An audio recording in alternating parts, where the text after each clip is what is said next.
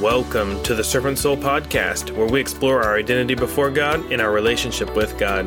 I'm your host, Kenneth Grady, and I pray that we will be fed by the Word of God, led by the Spirit of God, and living with passion for the will of God. And in so doing, may we raise each other up as we lay ourselves down before the Lord.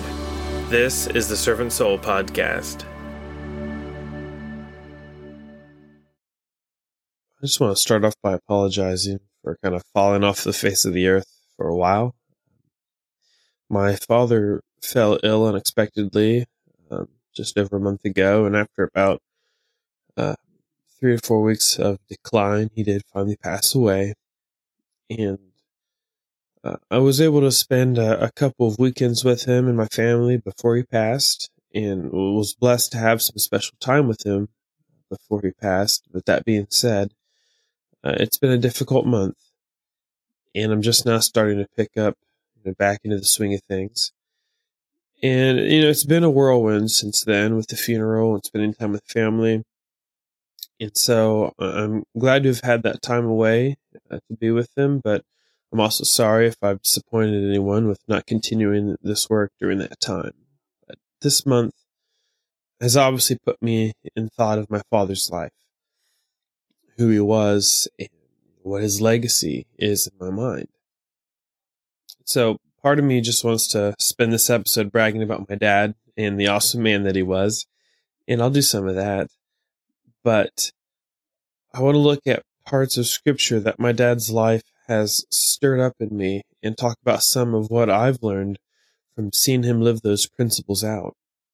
And there's this song that comes to mind that I used to hear when I was in college on a radio station in that town, and its chorus said, "Where are the monuments we should be building?"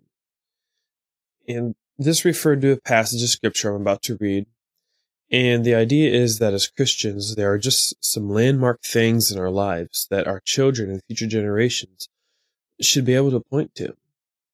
Landmarks that show the ways of God, what He's done in our lives, and the manifestation of our faith.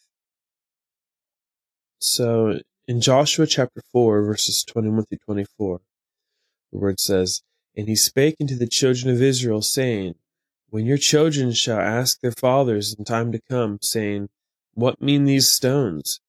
Then you shall let your children know, saying, Israel came over this Jordan on dry land.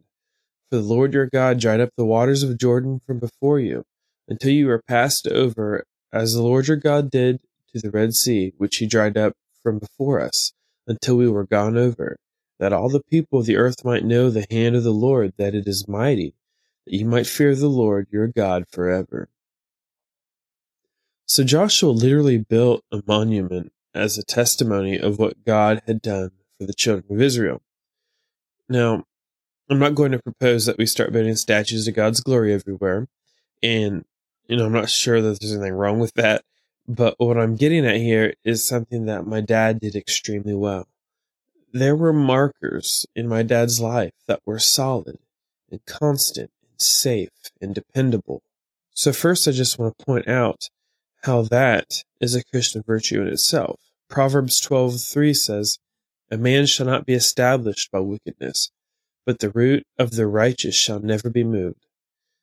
And I'm proud of the fact that my dad had the kind of character that I could point to a consistent godly quality and say, my father was this, or he was that.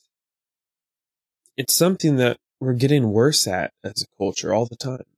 Nobody wants to be the same old version of themselves. We can't be content to be content with who God made us.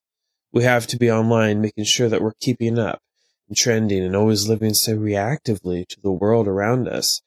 And I think it was my aunt who said at my dad's funeral that nobody ever got into his bubble. It didn't matter what storm was raging around him. Dad was just dad, and his heart was steady. He was a rock of a man. And I've seen him be under the weight of some mountain-sized burdens and just march and march and march, because that's who he was. And, the thought today is when things get tough, just reinvent yourself. Which many times is just a dressed-up way of saying quit and chase your bliss. But 1 Corinthians 15:58 says, "Therefore, my beloved brethren, be steadfast, unmovable, always abounding in the work of the Lord, for as much as ye know that your labor is not in vain in the Lord." So my father was consistent in a way that makes me feel like a fart in a windstorm. I'm serious. His life is such a challenge to me when I think of the example that he gave. His faithfulness to his family, his patience with trials, his humility, and just his heart to serve others. When I hold up his life next to mine, in my mind, I feel like a pinball. I mean, how much greater our lives can be when we hold fast to what is true, instead of trying to figure out a way out of every situation. His life was marked so powerfully by the way he carried his burdens. He carried them well. We live in a culture that teaches us the way to live a good life, even a good Christian life, is just to drop all of our burdens. And yes, God tells us that his yoke is easy and his burden is light, but he also told us that we must take up our cross and follow him. God promises rest for our souls, but that's not the absence of burdens, but rather while carrying the burdens that he's placed in our lives. We have dramatically cheapened Christianity to be merely this weightless experience of deciding not to care about anything in a real way and just dismissing it as God's problem. But that's not the life that Christ lived. Jesus cared. Jesus carried. Jesus wept. Jesus worked. And he did it all with the humility of a servant.